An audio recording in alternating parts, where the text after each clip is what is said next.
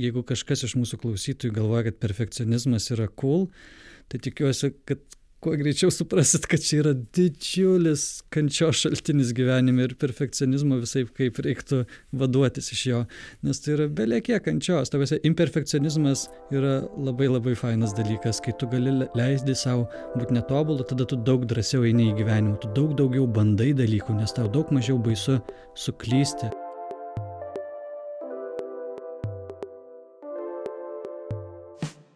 Labas, čia nebegėda.lt tinklalaidė Sultis. Aš esu Beata. Ačiū, kad klausotės mūsų. Ačiū mūsų Patreonams, kurių skaičius stebėtinai greitai auga ir tai mums suteikia sparnus. Labai jums ačiū. Jūsų dėka mes jaučiamės daug stipriau, stabiliau ir labai norime dar labiau augti. Mes jūs tikrai dar ne kartą nustebinsim, dėl to labai kviečiu į mus investuoti patreon.com/nebegėda. Ačiū.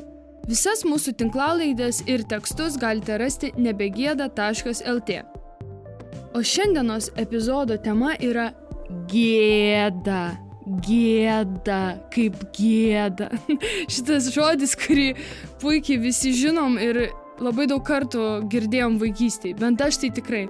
Ir šiandien mano epizodo svečias yra psichologas Antanas Grižas. Su juo jau labiau susipažinote laidoje apie vyrų jausmus, o šiandien Antanas mums papasakos apie gėdą teoriniu ir praktiniu požiūriu.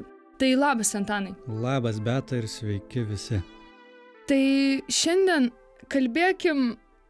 visų pirma kalbėkime. Ir šiandien norėčiau, kad būtų toks pokalbis, ne interviu, nes ir pati turiu ko pasidalinti. Tai visų pirma, tada pradėsiu nuo savęs. Gėda man yra toks dalykas, kur atrodė, kad tai yra mano labiau antras vardas, o gal kartais net pirmas. Aš atsimenu save, kad man visko buvo gėda. Ir dar iki šiol kartais būna labai kažkokių paprastų dalykų gėda. Bet aš stengiuosi išbūti su tuo jausmu, pripažinti savo ir kažkaip, nepaisant to, kad man rausta veidas, kaklas, pradeda drebėti, prakaituoti delnai, aš išbūnu su tuo. Aišku, gal sunkiau savo atleisti tam tikras klaidas arba kai kažką įžeidžiu, tai tas būna dar labai sunku. Bet aš pradėjau nuo to, kad man buvo gėda savęs, savo kūno, vardo, savo minčių, savo idėjų, savo projektų, netgi kai jau buvau suaugusi ir man buvo 20 keli ir aš pradėjau daryti tos projektus, kuriuos kiti įvardė kaip drąsius, man jų būdavo gėda, pavyzdžiui, ten einu į televiziją ir mes turim tą dieną filmavimą ir manęs kas nors užklausė, tai ką tu ten su moterim darai, kas ten per projektą. Ir man taip gėda, nes aš žinau, kad aš tam žmogui nesugebėsiu paaiškinti, kodėl tai svarbu, kodėl tai reikia daryti. Aš jau pralaimėjau. Ir aš taip kažkaip, nieko, mes ten kažką ten. Ir netgi kai knygą rašiau, manęs paklausdavo, ką tu šiuo metu veiki ir aš taip, aš ten knygą rašiau, apie ką? Ten apie savo gyvenimą. Apie savo gyvenimą? Tai įdomus tavo gyvenimas turbūt buvo. Ir aš taip, nežinau, ir taip viduj gėda, kad kaip aš išdrįsau tą knygą rašyti. Nu, žodžiu. Ir kai pradėjau daryti nebegėdą, man nustojo būt gėda. Rimtai, tai dabar jau viskas. Ne, man ne gėda dėl nebegėdos, bet man atrodo šio pokalbio metu gal atrastumėm dalykų ir norėčiau juos atrasti ir apie juos prisipažinti, kurių dar man yra gėda. Tai kaip yra tau? Nu, man irgi labai, kaip tu sakai, kad vos ne antras arba pirmas vardas gėda, tai čia tikrai mano gyvenimo tema, dėl to aš jos rėmiausi, nes jaučiu, kad reikėjo keletos metų, bet aš, kai gilinausi save, tai aš galiausiai labai aiškiai supratau, kad gėda labai stipriai varžo mano gyvenimą. Aš savo daug ko neleidžiu, nes galvoju, ką pagalvos mano ten draugai ar šeima ar dar kas nors. Aš nesiekiu santykių, kuriuo aš noriu, nes aš bijau parodyti, pavyzdžiui, simpatiją, bijau būti atstumtas, bijau svajoti, nes gal čia negalima svajoti apie tokius dalykus ir norėti, ir kas aš toks, kad norėčiau vieno ar kito ar trečio. Tai labai pajaučiau savo gyvenime tą kažkada ir pamažu tada pradėjau prie tos temos liestis. Visų pirma, studijuodamas psichologiją, magistro temą pasirinkau apie gėdą, nes man jinai atrodė, čia labai įdomi tema ir gal aš, bet tuo metu turiu pasakyti, aš dar neturėjau vilties, kad aš galėsiu susidraugauti su šitą jausmą. Atrodė, aš pradėsiu tai tyrinėti, bet čiūju, aš taip ir liksiu susivaržęs, toksai, tokia buvo nuostata. Dabar praėjus jau nežinau kokie 6 metai praėjo nuo tada, kai aš priėmiau sprendimą gilintis į tą temą, gal daugiau, tai dabar aš jau jaučiuosi, aš tiek pasiekiau, aš tiek savęs pamačiau naujo, kitokio ir aš ten tiek išsiskleidžiau kaip gėlytė, kad aš net nežinau, kad aš turiu tiek spalvų ir visą tai dėka to, kad aš gilinuosi tą gėdą ir bandau su ja susidraugauti.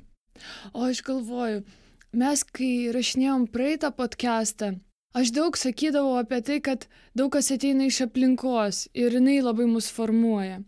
Kaip yra su gėdos jausmu, nes aš vėl galvoju, kad tai labai iš aplinkos. Mane, pavyzdžiui, mama nuolatos gėdindavo dėl visko. Ką sakė? Visų pirma, kaip sakė? Taip visai kaip būdavo, tu ką padarei, tu ten kažkaip. Ir taip iš pradžių pasėdavo man baimę ir tada pareidavo, kad dar reikia dėl to gėdytis. Tai ten bet kas, nauji batai atsiklijavo, mergaitės taip nedaro, arba tu ką, tu prie visų čia tą dalyką pasakei. Svečiuose siūlo valgyti, atsisakyk, nes galvos, kad namuose negauni.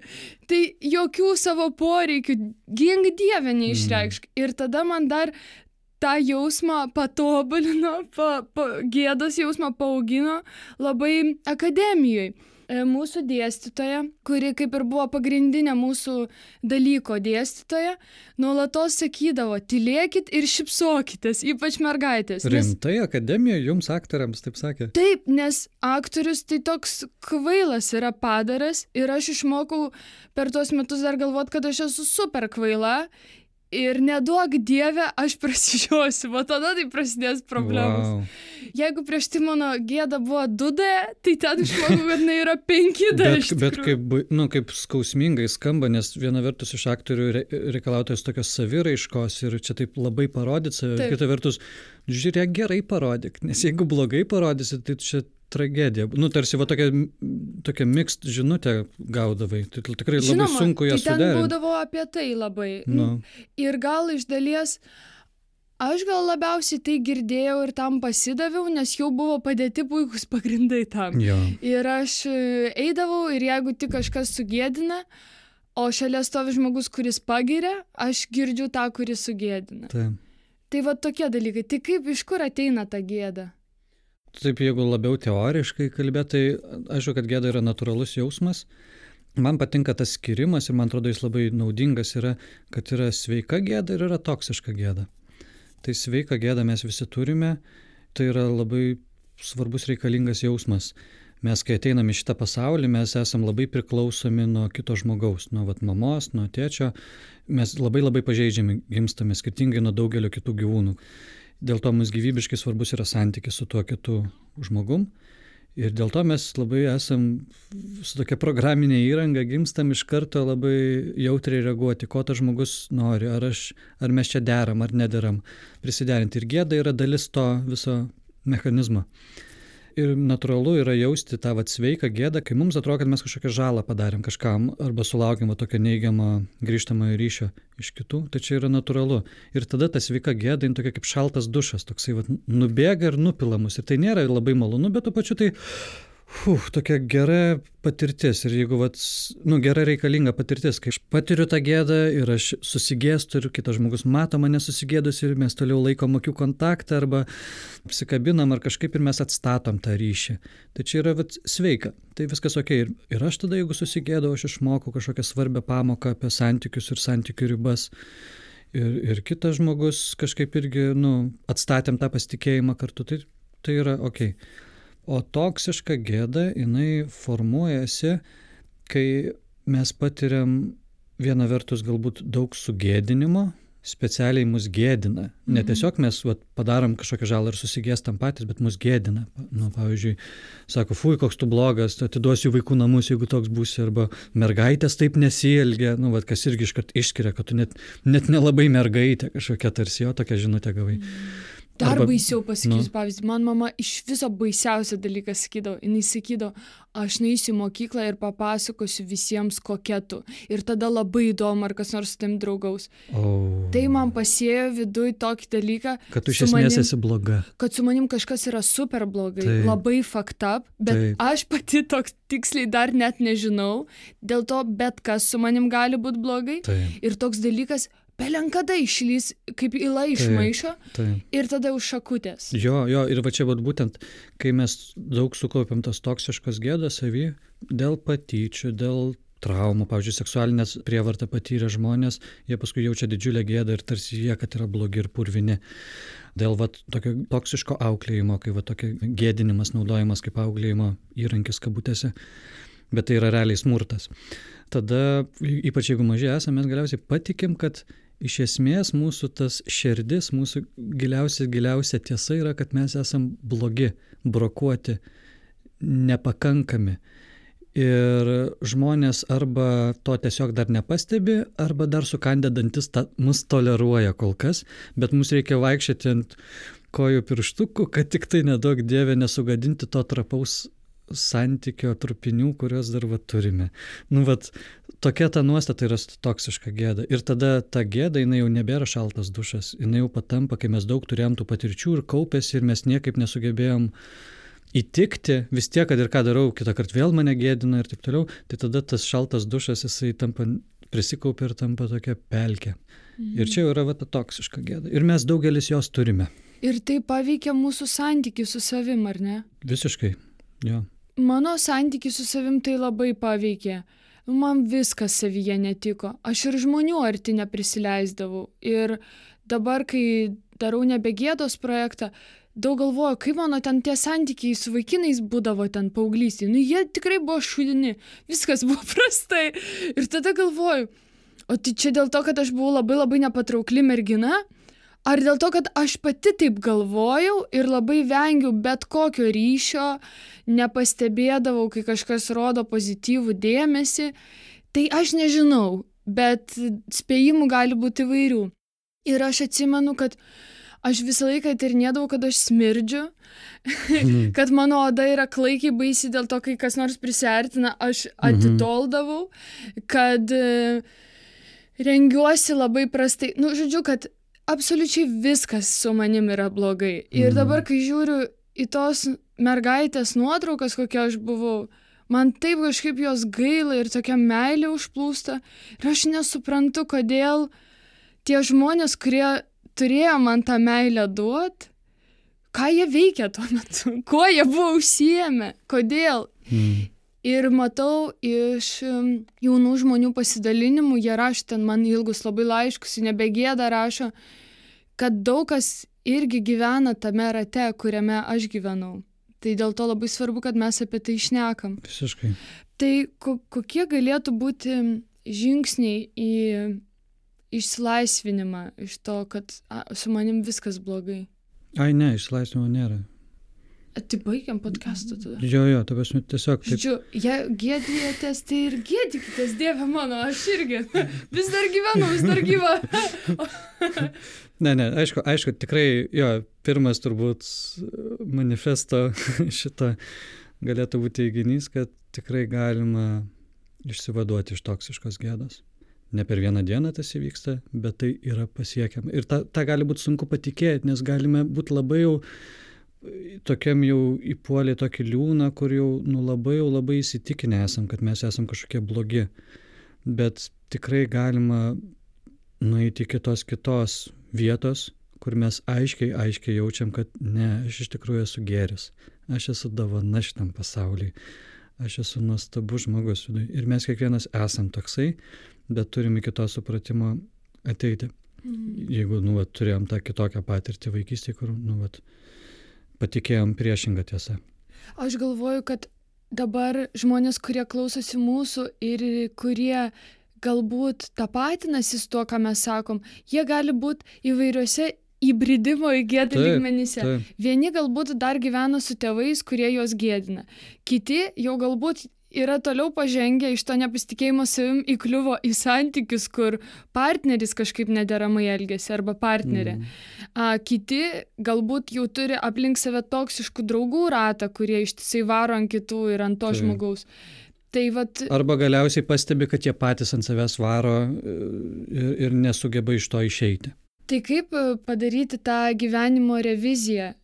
Nes aš ir rinkdavaus kažkaip partnerius, bet ne, partneriai, su kuriais būdavau, jie kaip tik mane labai palaikė, bet aš būdavau, eik, tu ką čia šneki, tu taip šneki, nes mane guodi ten. Taip. Nekreipdavau dėmesio į tai, arba kaip tik juos nusiurbinėdavau ištisai, kad visą laiką mes sėdim ir mane auginam. Darom darbą, kurį turėjo tėvai kaip ir padaryti, bet tai irgi yra labai blogai, kai tu panaudoji kitą savo vidinių skylių užkaišymui. Bet tada aš ir turėdavau draugų grupelės, kurių mėgstamiausias dalykas ir kartu mano būdavo varimas ant kitų, kad kaip visi tokie durniai, o mes taip viską suprantam. Kaip elgtis, kai žmogus atpažįsta save tokiose situacijose? Pagrindinis dalykas, apskritai, kurio verta siekti gyvenime, tai yra meilė savo. Čia labai abstrakčiai skamba tas meilė savo, bet, manau, mes čia išskleisim. Bet apskritai, mes turime mokytis savimi pasirūpinti. Tu turi mokytis ir, manau, tu tą puikiai mokaisi dabar gyvenime rūpintis tą mažą betutę, kuri ten augo ir visokia sugėdinta buvo, ir mokytis dabar pasirūpinti savo poreikiais, kurie tuo metu buvo nepasirūpinti. Kultivuoti, ugdyti tą empatiją savo, ko man trūko tada, ko man dabar trūksta, kokie mano poreikiai, kaip man kantriai su savim būti, su savo nesėkmėm.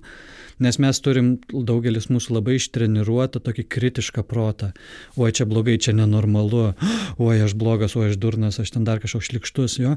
Ir mes jau esame išsitreniravę tą savo sakyti, ir tai jau automatiškos mintis. Ir mes turim tokį kaip vidinį kritiką, kuris pastoviai komentuoja ir judgina, teisia mus. Mes turim pradėti savyje kultivuoti priešingą įgūdį, tai yra save palaikyti. Ir iš pradžių žmonėm, kurie to nėra darę ir neturėjo, kas juos pamoko, tai labai bus neįprasta. Atrodys, kad what the fuck, ką aš čia darau, labai keista. Bet tą galima tikrai išugdyti, atrasti. Kaip aš norėčiau, kad manim pasirūpintų. Mano tėvai buvo netobuli, o kaip tobulas tėtis arba mama su manim pasielgtų, ko man norėtųsi, ko man trūko, apie ką aš svajoju, ir pradėti svajoti, pradėti sau leisti, įsivaizduoti, kaip tai atrodytų. Ir tai irgi nebus lengva. Ta prasme, aš pamenu, kai aš pradėjau visaip taip gilintis į save, ko man trūksta, ko tam mano vidiniam vaikui reikia. Tai aš ten žliumbiau belė kiek, nes man toks buvo, aš nevertas tos meilės. Toksai visi šitie įsitikinimai tokie kilo į paviršių tada. Bet aš vis tiek ten visaip, bet vis tiek įsivaizduot, gerai, kaip čia atrodytų ta tokia mama tobula, ten kaip jinai mane apkabintų, kaip mane liuliuotų, kaip mane besąlygiškai priimtų. Ir pamažu aš prisijaukinau tą idėją pačią, kad matai, aš iš esmės vertas meilės galbūt. Galiu pradėti įsivaizduoti būti mylimas.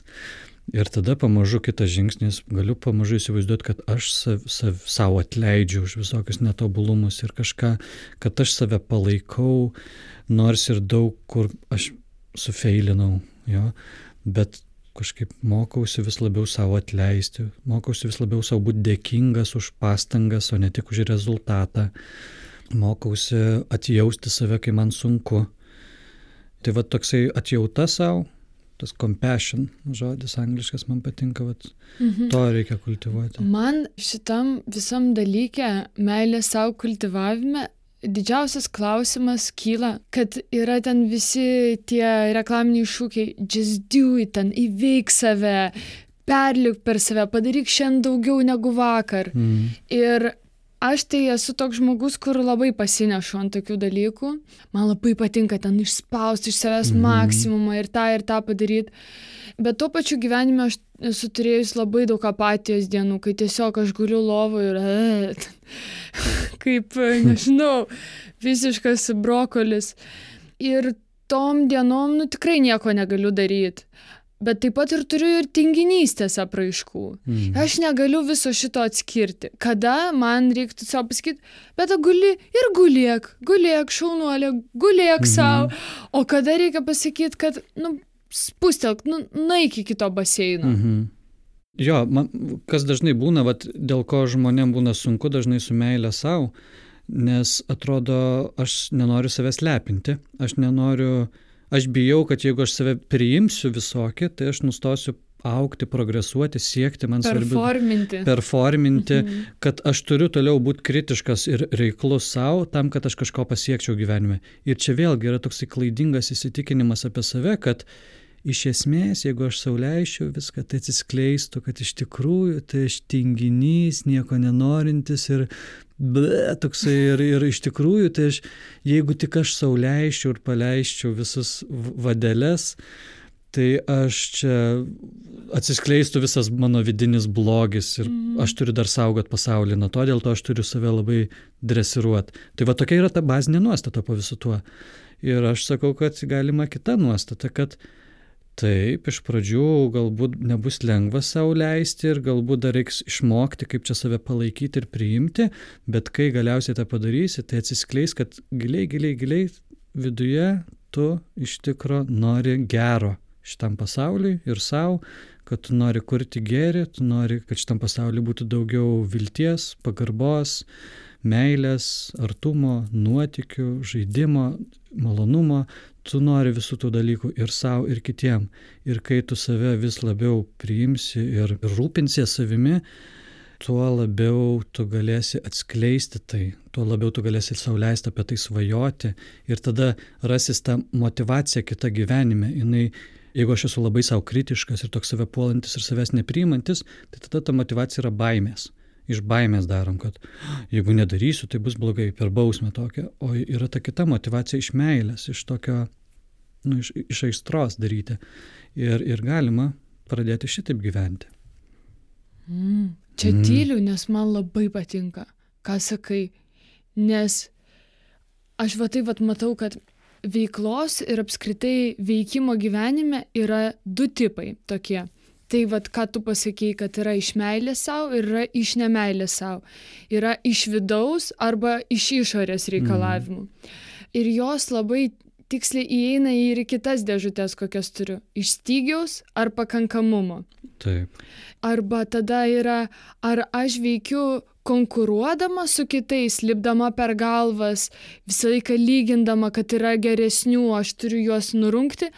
Ar aš veikiu bendradarbiaudama su visais ir galvodama, kad gyvenimas nėra lenktynės, o tai veikiau toks šokis rateliu. Jo, tas man atrodo pakankamumo ir stygiaus labai, ir čia man labai su ta baime arba meilė susisieja, kad aš bijau, kai aš jaučiuosi nepakankamai kažkoks. Ir čia labai yra apie tą toksišką gėdą. Aš nepakankamai gražus, mano oda nepakankamai lygi, aš nepakankamai vyriškas, nepakankamai moteriška, aš nepakankamai protingas, išvaizdus. Ir mane tuoj demaskuos. Ir aš turiu labai stengtis, kad tapt pakankamai kažkokiu.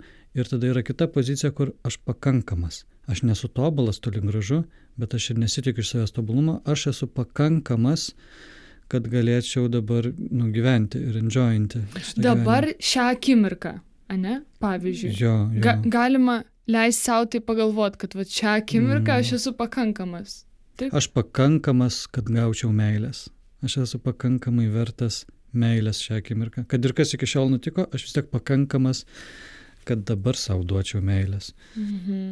Gerai, o tavo seminarai kaip vyksta? Ką tu ten darai? Kiek jie trunka? Būtent seminarai apie gėdą. Tai labai įvairiai. Aš dar visaip tyrinėju ir ieškau tų fainiausių formatų. Ar tu juos vedi nuogas? Dar ne. Būtų super. Nebent privačiai. Gerai. Turėkit mintį. Tai labai įvairiai. Tai viena vertus aš pasakoju panašių dalykų, tai ką mes čia kalbam, taip tokio teorinio dalyko, kas irgi svarbu, kad tokį požiūrį konstruktyvų turėti. Ir man labai svarbu padėti žmonėm kultivuoti tą įgūdį priimti save labai praktiškai, kad tai nebūtų tiesiog skambi frazė, priimk save, bet labai praktiškai. Kaip dabar man, aš dabar nežinau, padariau klaidą ar jaučiuosi susimovęs, kaip man dabar save palaikyti tame.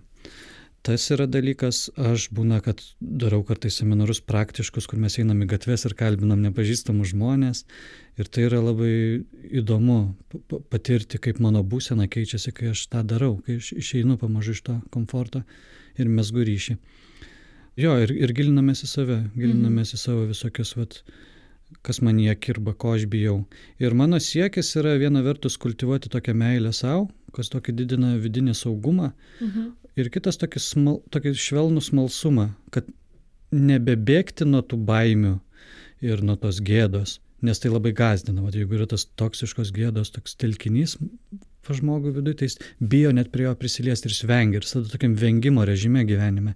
Ir aš noriu tą keisti smalsumu, kad įsijungtų toks smalsumo režimas, kad aš labiau, gerai, kur aš čia ko bijau, davai patyrinėsiu. Tai aš dar savo nereikalauju išspręsti visų tų baimių ir jas nerti visą galvą, bet apsičiupinėti, kur čia tie kontūrai tos baimės. Kontūrai čia, gal aš dabar iškišiu pusę pėdos už to kontūro, pabandysiu ten, kas tada, gaunasi, arba nesigauna, gerai, dar patrypčiuosiu prie to komforto ribų, kad tokį smalsumą pradėti kultivuoti tai gėdai ir baimiai. Tai čia tokie tie siekiai. Jo, bet galiausiai per patyrimą išdrįsti pamažu išeiti iš to komforto. O ką tu pamatai, kokių įvyko tokių dalykų, kurie tau įsiminė? Man labai, pavyzdžiui, įsiminė, kai darėm seminarą su keliais žmonėm. Jie turėjo kalbinti nepažįstamus žmonės ir tiesiog paprasčiausiai bele ką pasakyti bent jau. Tiesiog rasti progą, kur jiems patiems įdomu ir smalsu ir užkalbinti. Ir mes visoje toje eigoje dar jie turėjo žymėti savo savijautą. Koks jų energijos lygis, koks jų nerimo lygis, kaip jų kūnas jaučiasi, kiek jie jaučiasi ryšyje su kitais žmonėm, kiek jie jaučiasi susvetimėję. Ir labai pasimatė, kad darant tos kalbinimus, visi tie rodikliai ėjo pozityvyn.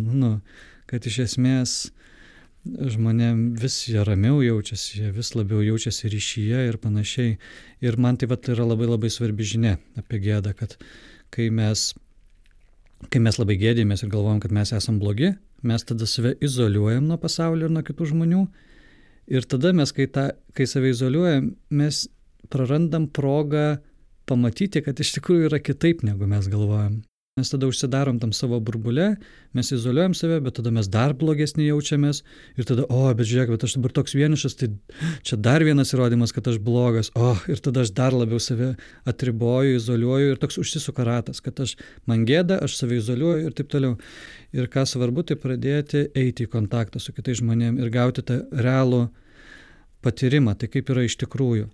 Ir jo, aišku, kad mes ne visiems patinkame žmonėms ir aišku, kad būna, kad kažkas kreivai sureaguoja, bet didžioji dalis žmonių mus priima ir mes gaunam tada, kuo mes labiau einam į ryšį su kitais žmonėm, tuo mes labiau galim patirti, kad netoks aš jau ir kitoks negu kiti. Ir kiti kenčia, ir kiti turi tų pačių baimių, ir kiti su to susiduria, ir kiti yra pažeidžiami ir netobuli.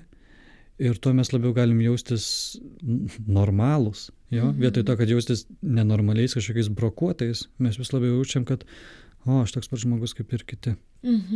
Vat mane tas žmonių idealizavimas erzina. Anksčiau aš pati labai idealizuodavau, o dabar vis dažniau susiduriu pati su tuo, kad žmonėms atrodo, kad jeigu aš esu žinoma, tai jie man priskiria pagal save tam tikras savybės. Aš esu žinoma, tai reiškia, aš ten stipri, savim tikiu, tas, man gyvenime sekasi gerai, dėl to aš čia dabar žinosiu, ką daryti su jo tam tikrų klausimų ar problema. Arba visą situaciją nupiešia galvoje ir neina į mane būtent su tuo ryšiu, norėdami sužinoti, susipažinti, o eina jau su tuo, ką turi mintyse.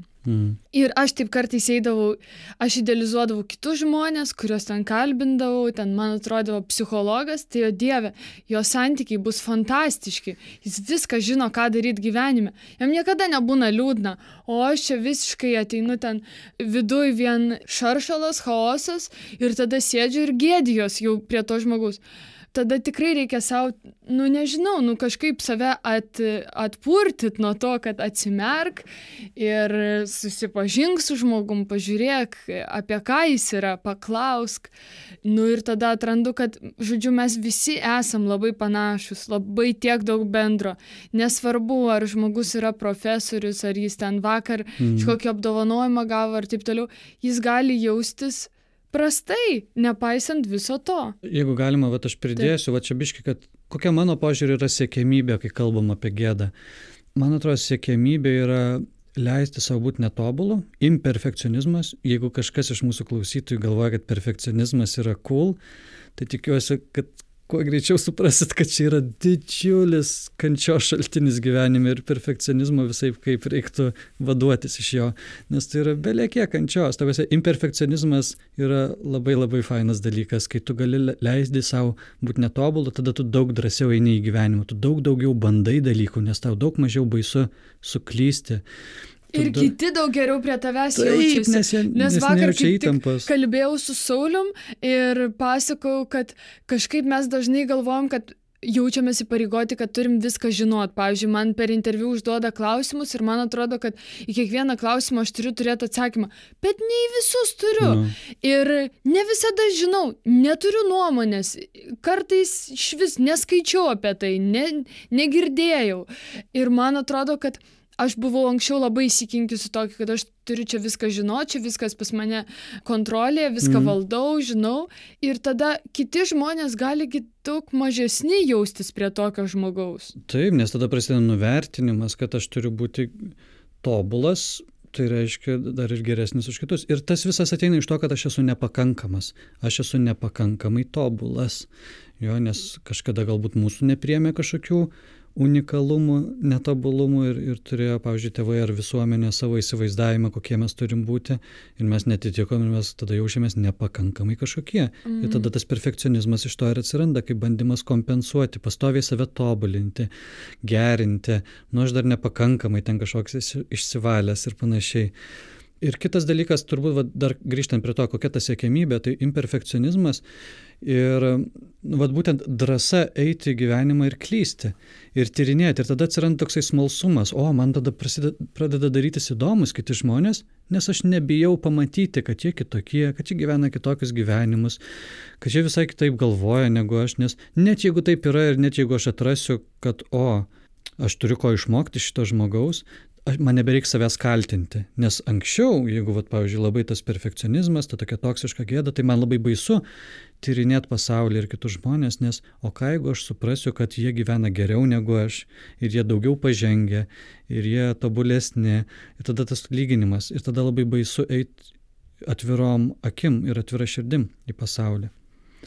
Ir dar toks trečias dalykas, kuris man atrodo svarbus, tai tas išsivadavimas iš toksiškos gėdos, tai nereiškia išsivadavimas iš gėdos. Sveika gėda lieka. Ir tai, kad tu pačioj pradžioj sakai, kad aš dažnai patiriu gėdą, ten visą gėrijos galvoju, čia tas projektas, čia nesąmonė, bet aš vis tiek einu ir darau. Tai yra sveika gėda, kad aš leidžiu tam šaltam dušui mane nupilti. Nes kai yra ta toksiška gėda, tai jos yra daug, prisikaupia, labai gąsdina, labai skausminga ir mes net bijom prie jos prisiliesti. O sveika gėda mes leidžiam ją būti. Ir būtent mes einam per gyvenimą, kažkur pabandom, kažkur suklumpam, patiriam tą gėdą, nupylė tas šaltas dušas, pasiemu iš to pamokas, einu toliau. Tai yra svarbi žinia, kad siekis nėra išsivaduoti, kad niekad daugiau nebejaust gėdos. Siekis yra, kad jaus, kad aš esu iš esmės geras žmogus, manyje slypi gėris, bet kartais aš suklystu. Kartais aš netobulai pasielgiu, kartais aš galbūt užlipu kitam ant kojos netyčia, bet iš esmės aš esu geras. Tiesiog kartais man nepasiseka. Tokia ta siekiamybė pozityvi ir jinai tikrai pasiekiama. Kaip sunku man apie save galvot, kad aš esu geras žmogus. Netiki? Čia tu pagavai tikrai. Pradėjau galvot, man sunku, nors iš esmės, kaip ir visi dokumentai liudija, kad kaip ir kreipia į tą pusę, bet aš viduj taip galvoju, bet čia yra ką paanalizuoti. Bet kas, pabandyk pasakyti gal. Nežinau, kažkas yra viduj toks vidinis įsitikinimas, kad o kas jeigu nesu? Visai nesu. Gal manyje sėdi kažkoks Adolfas Hitleris, kuris... Taip, bet čia labai labai svarbus momentas, nes matai, va tas yra, o kas jeigu, ir čia nėra įrodymų nei į vieną, nei į kitą pusę ir belieka mums pasirinkti. Ką aš renkuosi, kaip aš noriu gyventi, su kokiu požiūriu į pasaulį ir į save.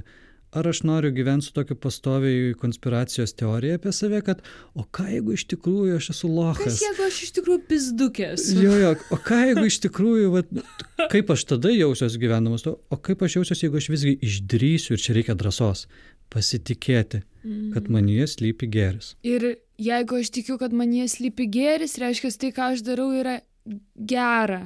Link gero, jo. Ir kad mano darbai turi teisę skleistis. Ir aš galiu jais dalintis. Ir mano poreikiai yra svarbus.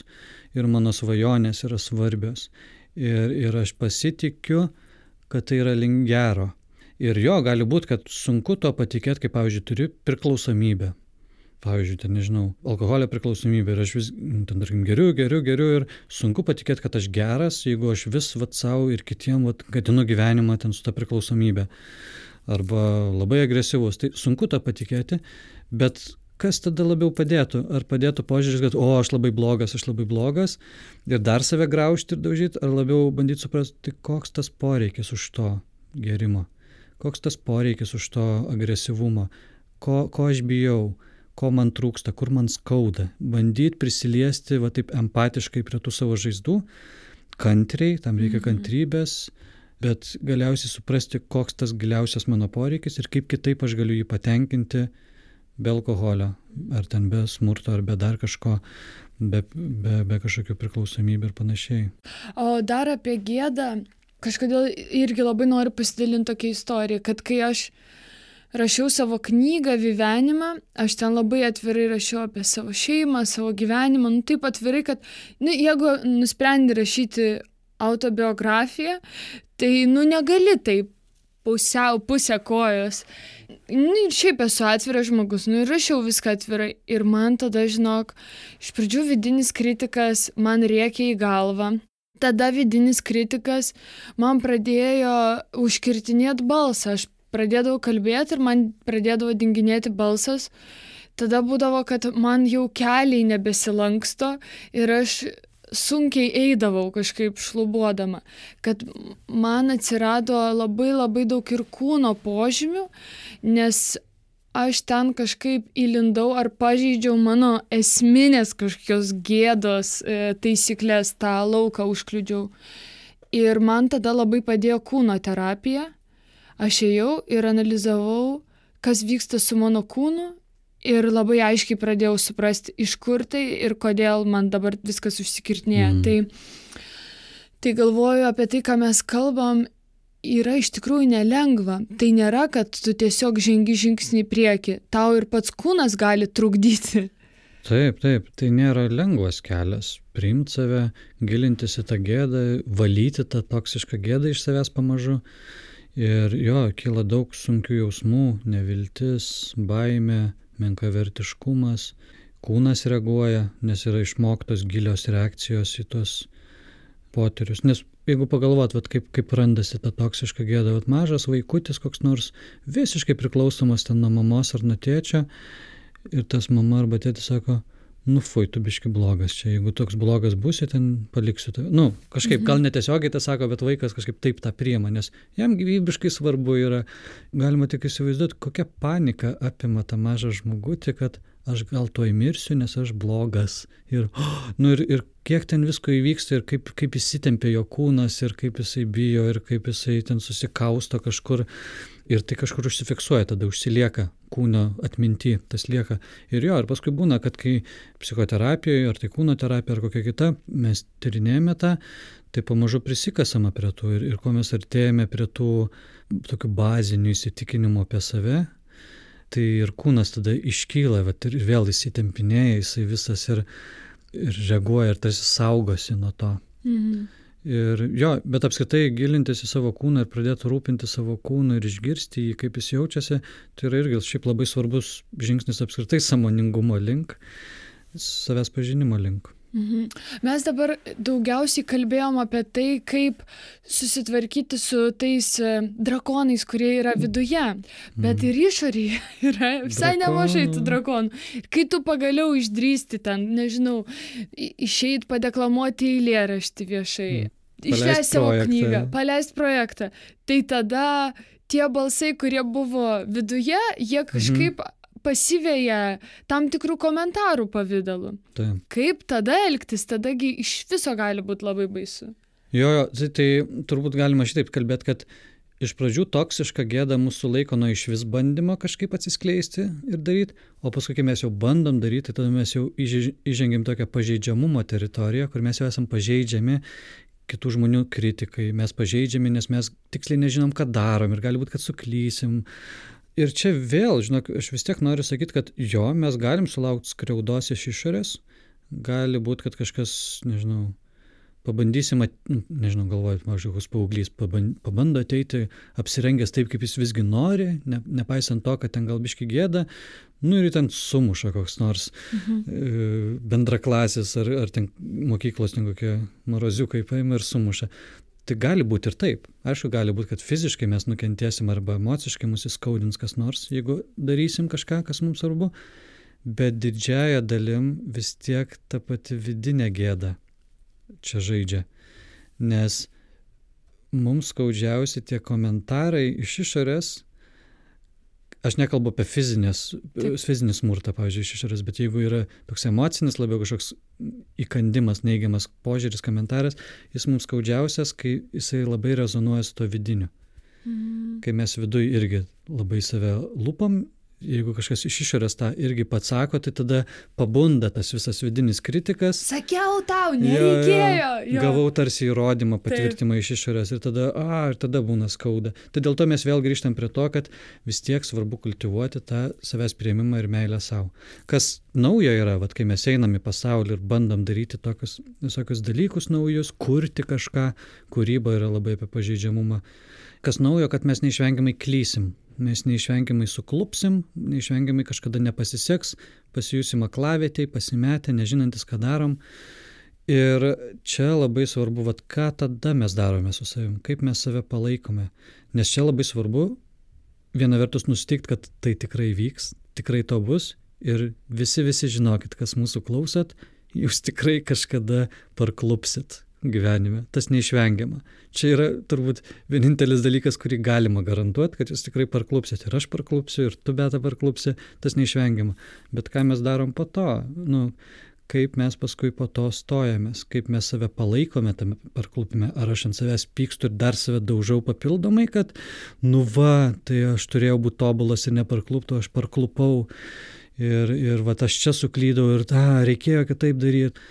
Ar aš save bandau palaikyti, kad man dabar skauda. Kaip gaila, kad nepavyko. Taip, skaudu, sunku. Atsigaukime ir bandysime vėl iš naujo. Jo. Ir čia labai, viena vertus kaip aš su savim kalbu, labai labai svarbu. Čia praverčia turėti žmonių, kurie mane palaiko aplink save. Dėl to yra visokios tokios organizacijos kaip Jaunimo linija arba kitos emocinės paramos tarnybos, kur tu gali paskambinti, kai tu parklupęs.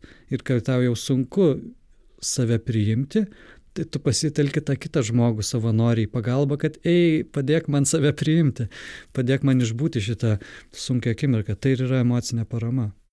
Čia labai svarbu, ką tu sakai.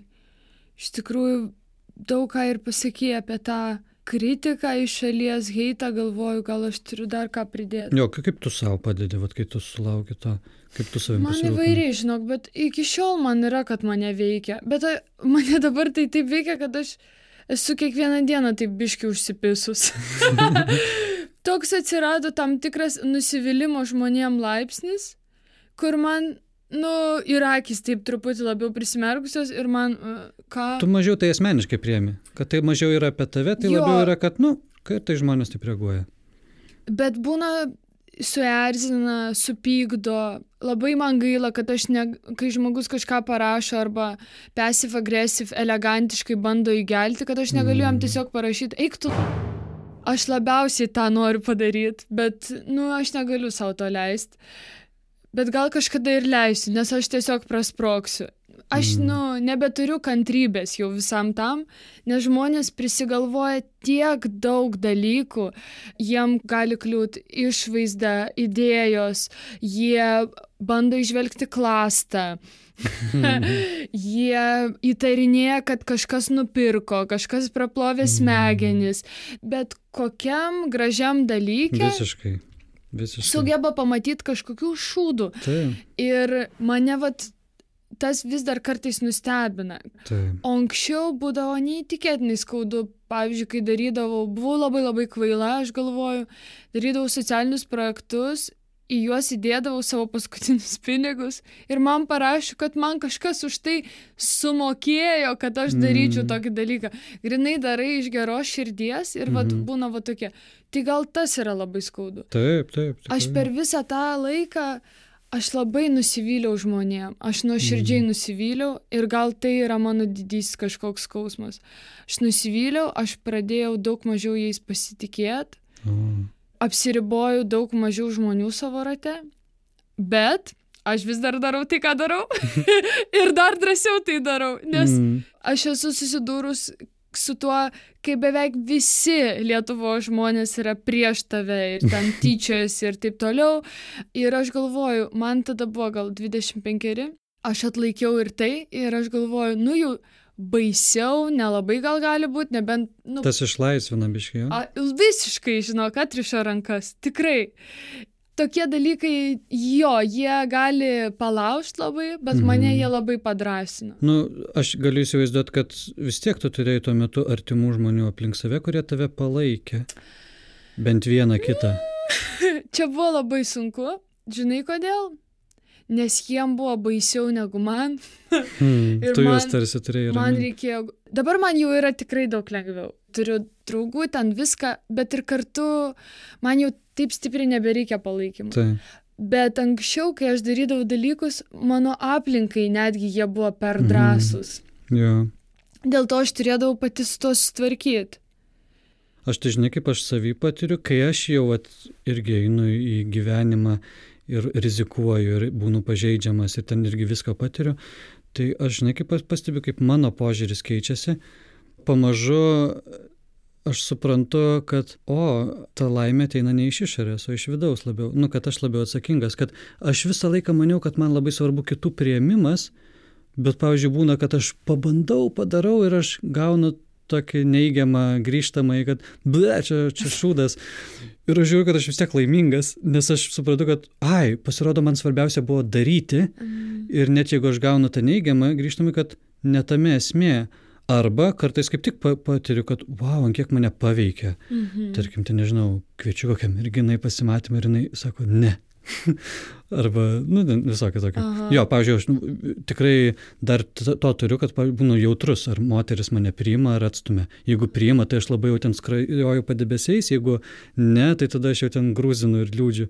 Ir mane dar tas kažkiek veikia, bet tuo pačiu man tas jau aš vis labiau tą iš šono stebiu, kad kaip juokinga, kad aš taip reaguoju į kito žmogaus kažkokią mintį galvoje. Ir aš vis labiau, kadangi aš vis su tuo susiduriu, aš vis labiau gebu pamatyti, ant kiek tai yra mano požiūrio reikalas. Ir tas gali būti ne tik apie tave, bet neturi laiko, šiuo metu nėra pasiruošusi santykiui. Jo. Tiek daug gali būti priežasčių. Jo. Net jeigu aš konkrečiai nepatinku, man vis mažiau skauda tie atstumimai.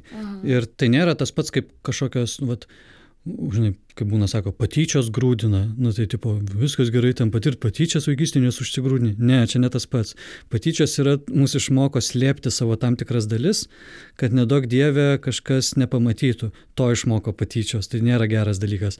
O čia yra toksai kitoks užgrūdinimas, kur aš patiriu tas nesėkmes ir kabutėse atstumimą, bet aš suprantu, kad tas žmogus atstumė šitą situaciją, ne mane.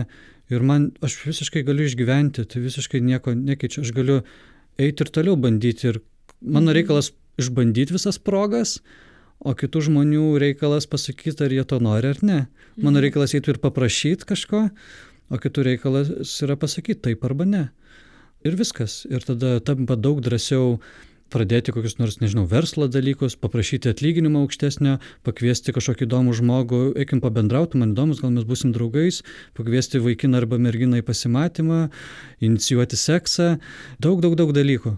Tampa daug paprašyti nuolaidos parduotuviai, visokių dalykų atsiriša tiesiog rankos, nes galim. Aš dar norėčiau tada pridėti prie to, kad ir net jeigu jūs ar jūsų veikla gavo kažkokį neigiamą komentarą, kad jis irgi nebūtinai yra apie jūs, tai dažnai yra apie kitą žmogų. Man taip, mano psichoterapeutė sakė, bet man reikėjo kelių metų, kad man tai daeitų. Nes dabar yra keli metai, kai aš vykdau tą savo viešą veiklą ir jau yra daug žmonių, kurie atsivertė, kurie būdavo labai įstringi mano heiteriai ir rašydavo, kad o Dieve, vėl šitą negaliu žiūrėti, apie ką mes kalbam, kokios moterų problemos.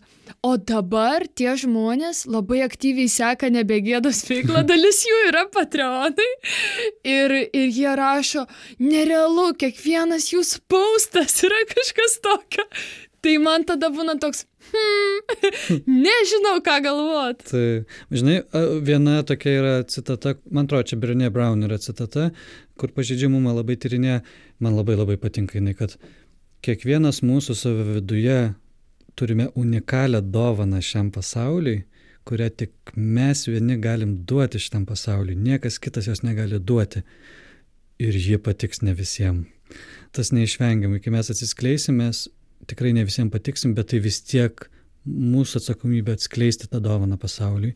Čia žiauriai svarbus įgūdis ir kompetencija, man atrodo, mokėti nepatikti, išdrįsti nepatikti. Ir mano seminarai taip ir vadinasi, drąsa nepatikti arba kaip nepatikti, nes aš to ir noriu išmokyti žmonės, išsivaduoti nuo to išorinio pritarimo. Ir tai nereiškia tarpti beširdžių psichopatų, kuris kitus tik tai skaudina.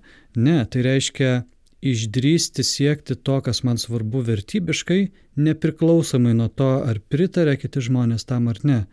Ir tas žiauriai svarbu visuose dalykuose. Tai labai svarbu asmeniniuose santykiuose, kai aš statau ribas, kai aš sakau, kas man patinka, kas man nepatinka, ko aš noriu, ko aš nenoriu. Bet tai yra labai svarbu ir kokiam politiniam lygmenį. Pavyzdžiui, nežinau, jeigu staiga visa Lietuva pasidarytų nacistinė, ar aš išdrįsiu pastovėti? Arba jeigu matysiu, kad Lietuva krypsta į tą pusę, arba aš matyčiau patyčias, pavyzdžiui, darbę vykstančias arba mokykloje, ar aš išdrįsiu pasakyti, kad ei, čia negerai.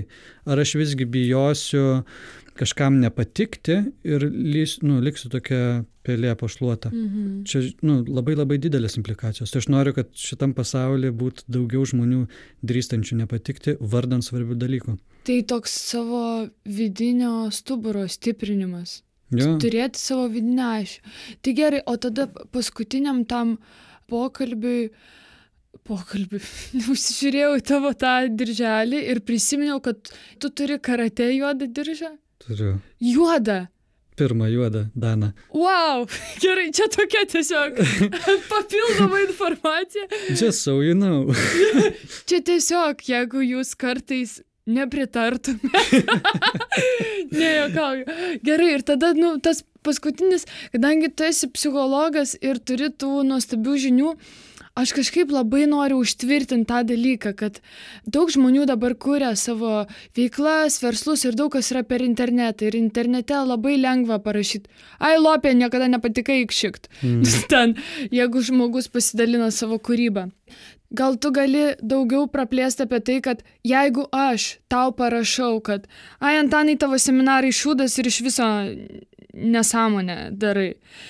Kaip tau šitą komentarą priimti, kad jis nėra visų pirma tau, apie tave, o ką apie mane pagalvot, kokioj aš tuo metu esu būsenoj ir ką manyje galbūt iššaukia tavo veikla.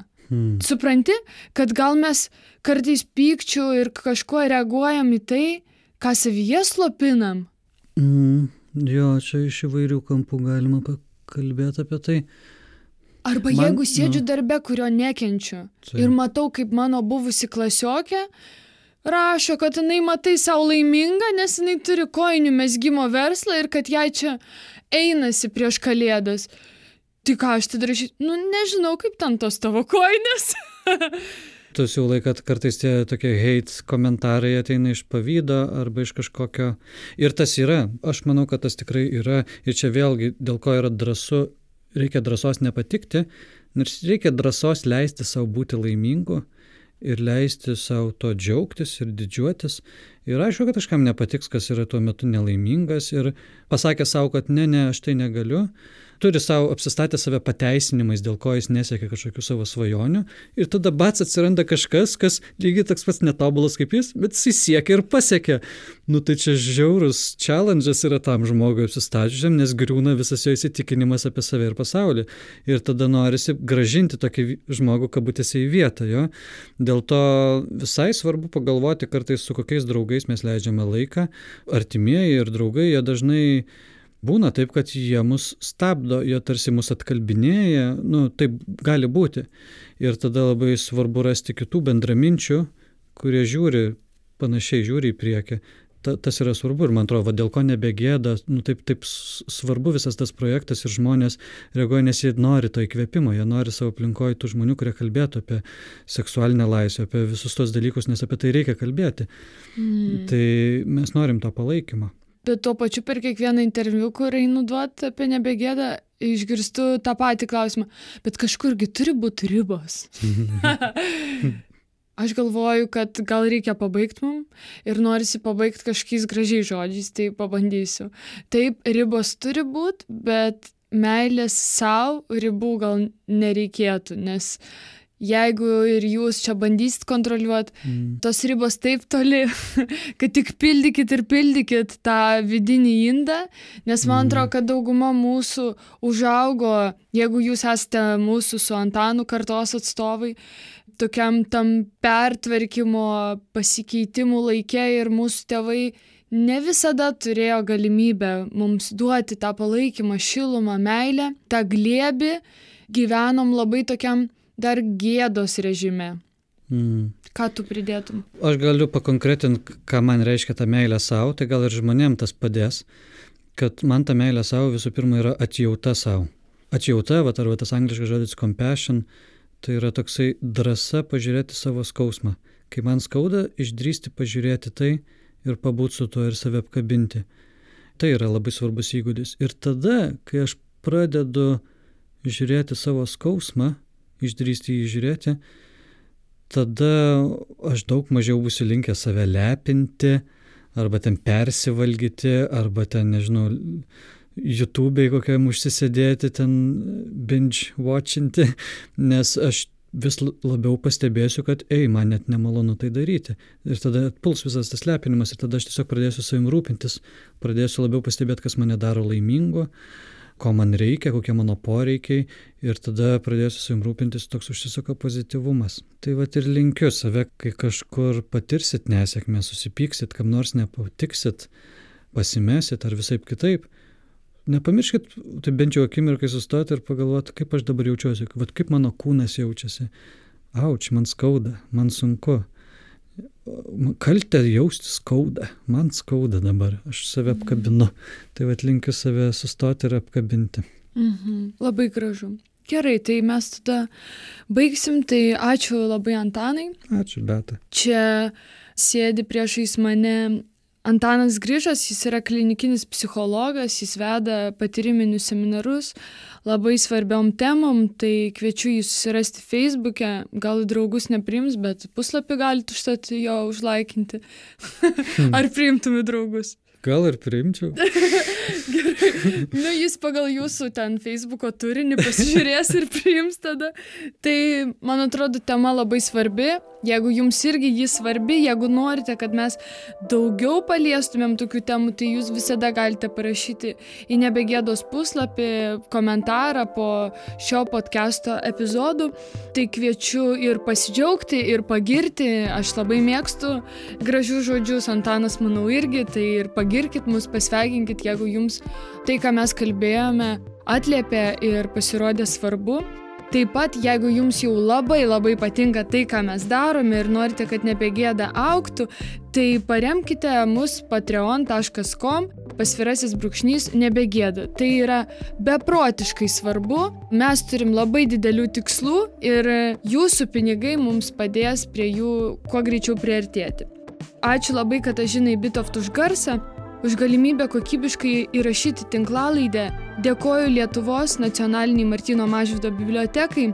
Didžiausias ačiū visiems jau esantiem patronams, žmonėms, kurie mus palaiko, rašo laiškus, džiaugiasi, dalinasi informaciją savo Instagrame ir Facebook'e. Jūs esate mūsų bičiuliai ir labai labai ačiū už tai. Tai gražaus jums gyvenimo, su daugiau meilės sau ir tada iki kitų kartų. Iki.